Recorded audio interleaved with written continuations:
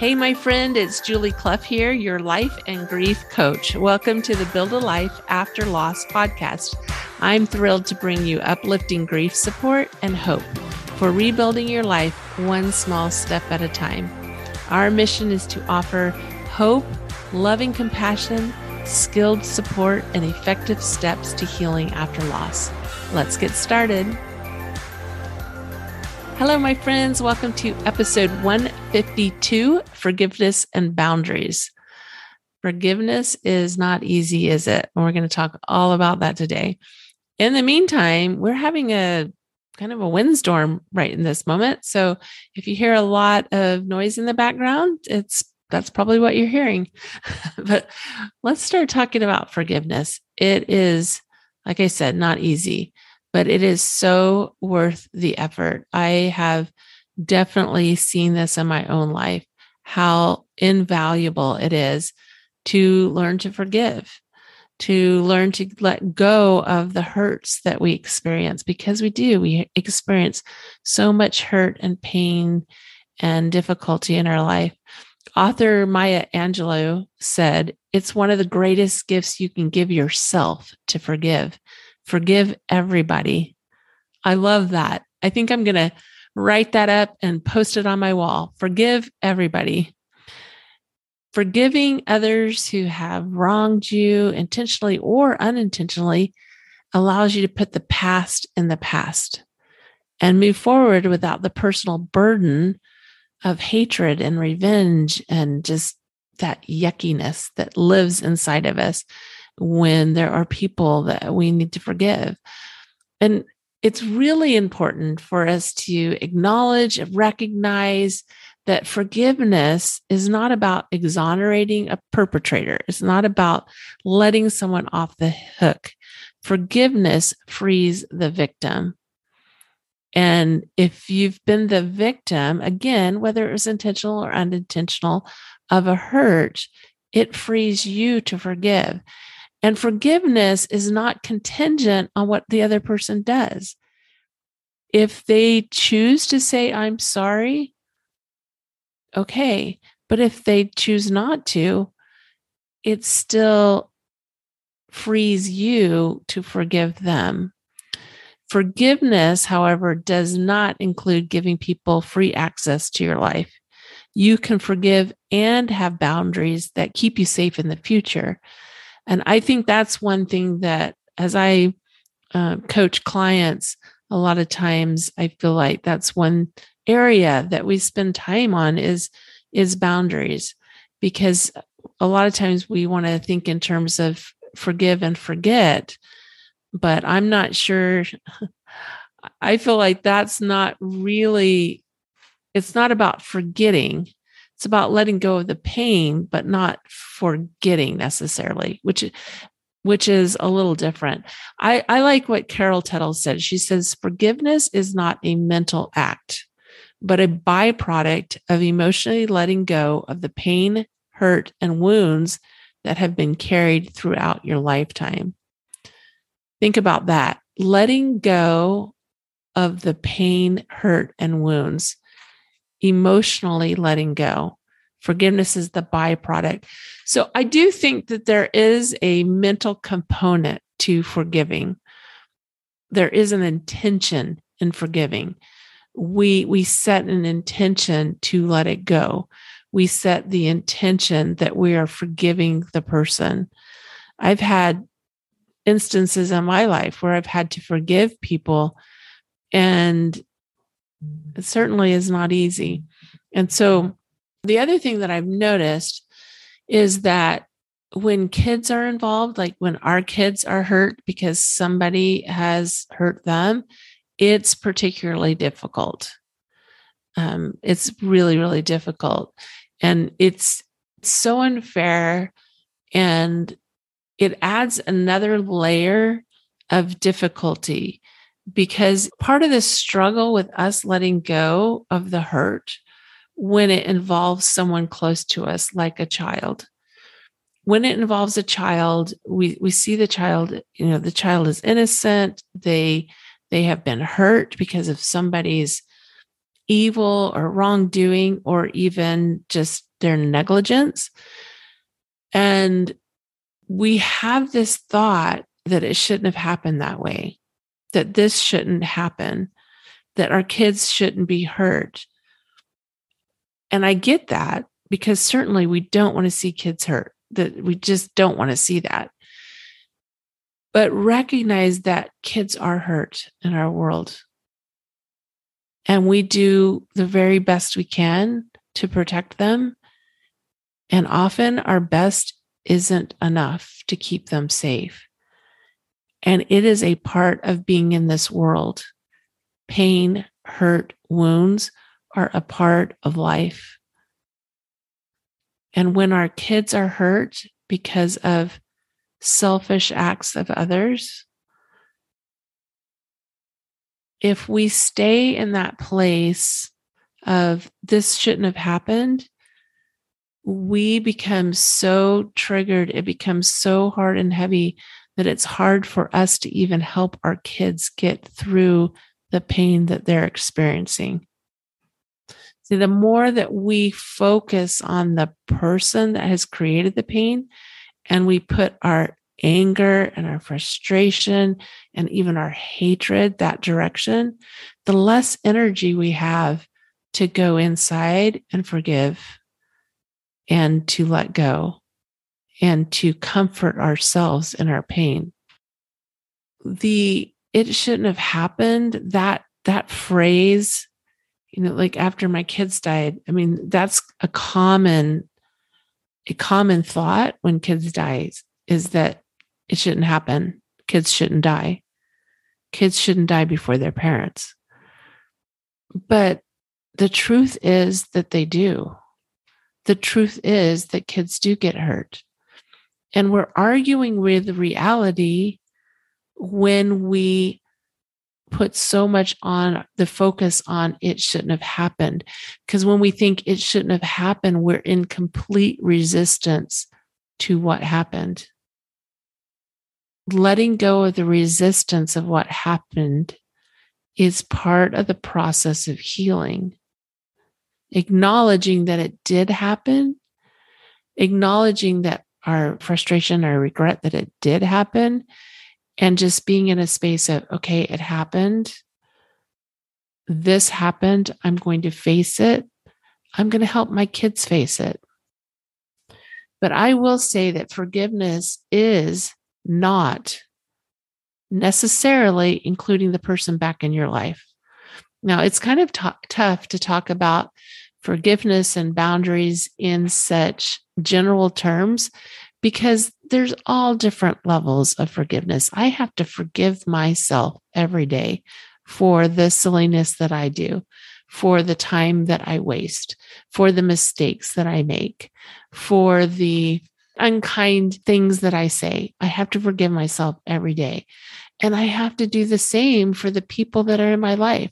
Every day, I get the opportunity to forgive them for their slights, for their awkwardness and maybe not showing up the way I wish they would, or saying things that I found hurtful. And so that's one level. That's one level where, we're just always, always, always in a space and an opportunity to forgive others. And we're forgiving good, decent, loving people. When you forgive yourself, you're forgiving a good, decent, loving person that means well, wants the best, and wants to do the best. But sometimes there's people, I think most people are good to the core and are loving people and want the best for everybody and just make mistakes. There are some people who are mean or evil or harmful. And we have to ask ourselves, if we're going to include them back in our life, are they safe? Is it safe to have them back in our life? Can you feel safe in their presence? Have they changed? I've noticed that many of my Christian friends and clients want to forgive and forget. A lot of times we use those phrases together. But are we really meant to forget? I don't think so. Yes, we forget the pain and on those minor things where, in our family and in our friend with our friends, and there's these things that happen and we forgive and we forget because we're not going to keep bringing up these, what I'll call minor mistakes or even big mistakes, honestly.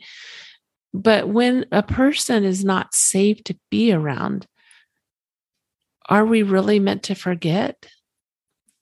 What we forget is the pain. We let go of the emotional charge, but we keep the piece of it that keeps us safe. My sister had a surgery a while back that went really bad. She is permanently disabled because of the injury that she sustained in surgery. Her doctor lied to her, kept things from her to protect himself, but it permanently harmed her health. Forgiveness in that situation means letting the hurt go, the emotional hurt go. But would she go back to that same doctor again? Like, I can hear you saying no. No, of course not. Of course not. We're not expected to put ourselves in harm's way in order for someone who has intentionally or egregiously hurt us and is no longer safe. We are not required to let them back into our life in order to forgive. Like I said, when kids are involved, it's really hard.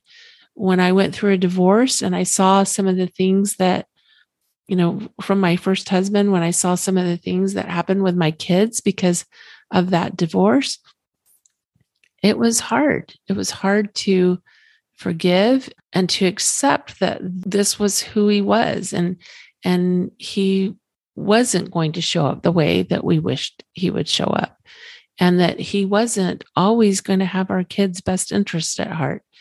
And in order to help my kids in that situation, it was especially helpful for me to work through my own hurt in that divorce. Because if I'm in a space of in so much pain myself, it is so much more difficult for me to help my kids and to help them look at the situation and for me to be neutral. Like, I needed to be neutral in order to help them through. Somebody asked me recently if somebody was hurt. I think the scenario was, for example, let's say you have a friend that you love dearly and you've experienced this loss and you thought your friend would be there for you and they haven't shown up the way that you expected, or they've said things that you were like, that was really insensitive. We get to decide how we're going to think and feel about that. And somebody asked me, they said, well, wouldn't you go to that person and ask them or, and talk to them about it and resolve it? And my answer was yes and no. So if we're still in a place of triggered and pain, are we talking to that other person in order to extract a apology from them in order for us to feel better? Are we going to them trying to get them to change so we can feel better? And that is so often just a dead end street because they're coming from a space of their own experience. They may not even realize that what they said was hurtful. And it's okay. It's okay to talk to people. And that's why I say yes and no. It's absolutely okay to talk to people. But if we're talking to them with the idea that they're going to change, that they're going to say, oh, I'm so sorry, I've ruined your life and this is terrible. And, all the things that we want to hear when we're in pain, that might not be useful because chances are they may not get what's going on. They may not understand, and that may just create more hurt.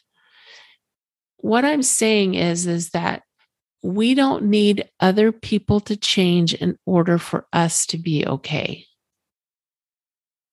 I want you to think about that for a minute.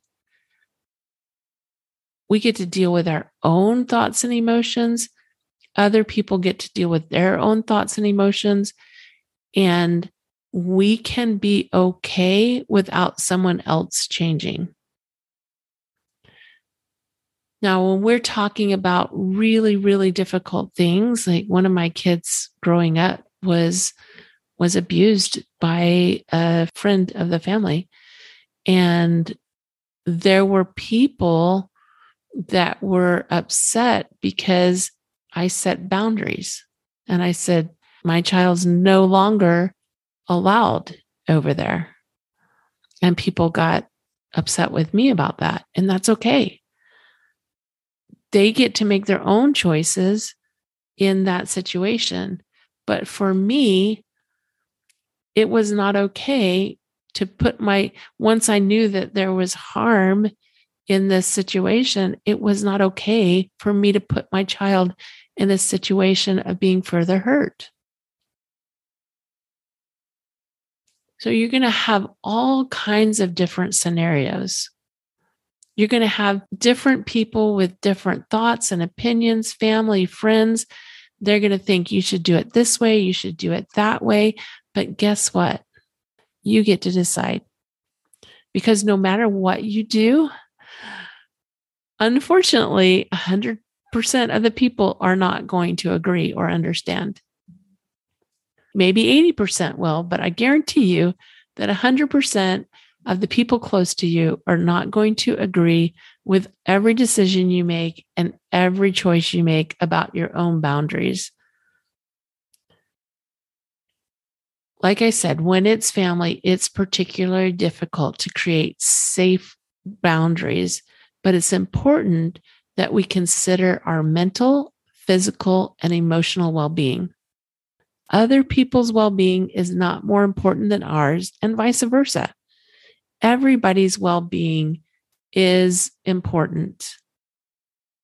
But don't let someone else's thoughts and feelings allow you to put yourself in harm's way, whether that's emotional, physical, or mental. I don't often do this, but I'm going to share a story from the Bible because I think it's so instructive. And like I said, I find that my Christian friends and clients are the ones that struggle with this idea of forgiving and having boundaries.